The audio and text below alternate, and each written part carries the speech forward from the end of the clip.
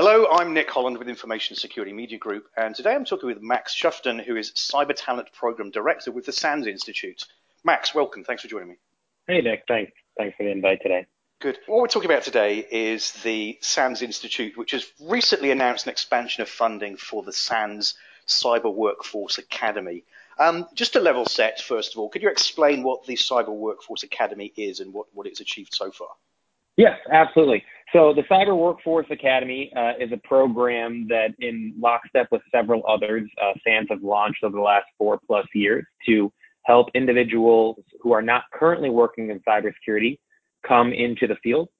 In the state of Maryland, we've had the opportunity to work with a series of employers and nonprofits to kind of combine the various academies that we started a few years ago into one program, which we've called the Cyber Workforce Academy.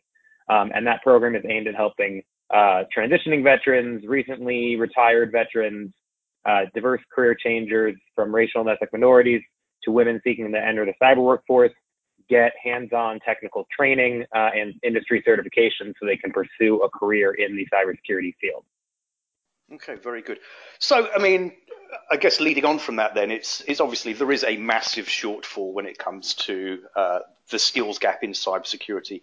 But again, you're looking for filling technical positions with people who are from a potentially non-technical background. So, again, the cross-section you see here of the talent pool that you're taking from it is very diverse. But what kind of common criteria do you look for people who are looking to become a part of the academy? So yes, it's kind of a combination of things. The one real tool we use to try to identify individuals with that high potential coming from a non-cyber background to come to the field is their aptitude for learning cybersecurity skills.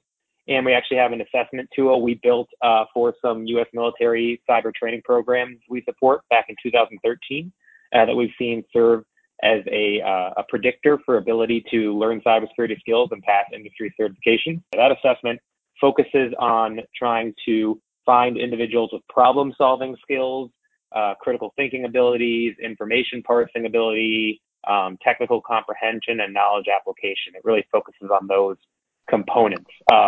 People who do well on it tend to be those who like solving puzzles, who like brain teasers, who like taking apart toys or taking apart computers to see how they work.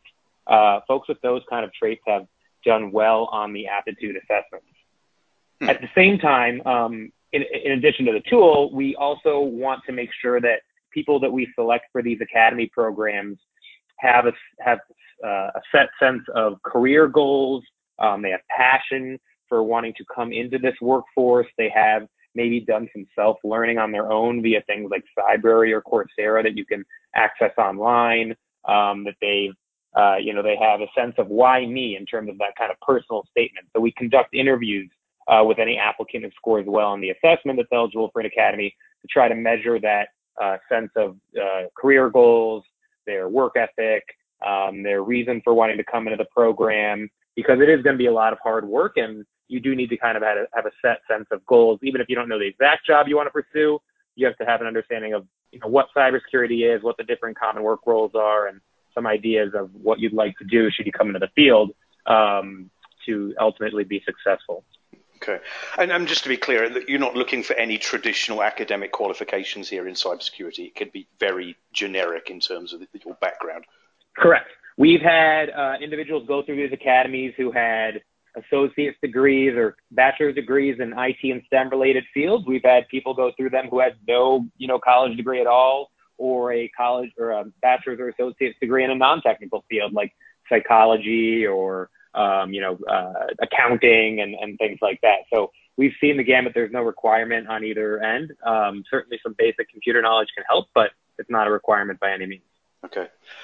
And as we know, depending on which statistics you look at, it could be 1 million, it could be 4 million, but there is a shortfall in this cybersecurity industry of millions of people. So I guess the question being then is, how scalable is this to fill the skills gap that we're experiencing? Who are you working with to maybe expand this further?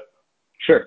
So we think it's very scalable. The program can be done completely virtually. We've run both completely live programs, a mixture of online and live programs, and completely virtual programs. SANS on our own is probably not, frankly, going to fill the million job shortage that we'd like to say we can. But we think what's really built here is the model for if you can find individuals with high aptitude and high potential, you can train them in an immersive time frame over 3 to 5 months, depending on the exact scope of the program, and then get them into the workforce. And we feel we've proven that with just over 500 individuals who've gone through these programs in the U.S. and the United Kingdom as well, and have with over 90% of the successful graduates finding jobs in cybersecurity. That being said, we've worked with various employers in the U.S. like Geico and CACI, defense contractor, Citigroup, the bank, NTT Security, Walmart, and others to provide hiring consideration to graduates of the program. And we certainly need to find more employers and are always looking for more employers that can help us with our programs, but also, encourage them to start their own that are focused on building new talent and not just hiring from each other. What we've seen exacerbate this problem over the years is employers hiring from one another when they need new entry level or, level 2 talent instead of trying to build new pipelines and pathways for people to come into the field.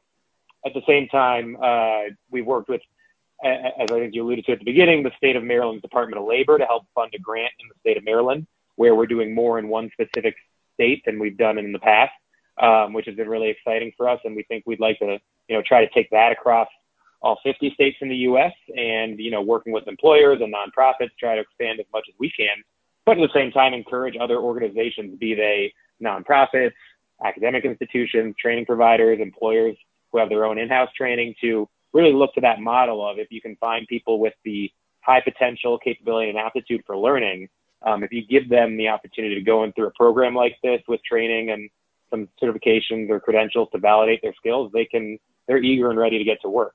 And if we have more of these kind of talent pipeline programs, I think that's how you scale it, be it through SANS or through other opportunities. Sure. And maybe one final question again. I mean, clearly the industry is fairly white and male overall. So again, any particular initiatives that you're working on to include or be more inclusive or encourage diversity within the cybersecurity industry? Yeah, absolutely. So our first academy we started with this model as a proof of concept was the Vet Success Program here in the U.S. for transitioning veterans and retired veterans who didn't have any experience in cyber. We saw our first group in 2015 do really well. And so we've expanded that program since, but we also wanted to start some other programs because there is a lack of diversity in the field.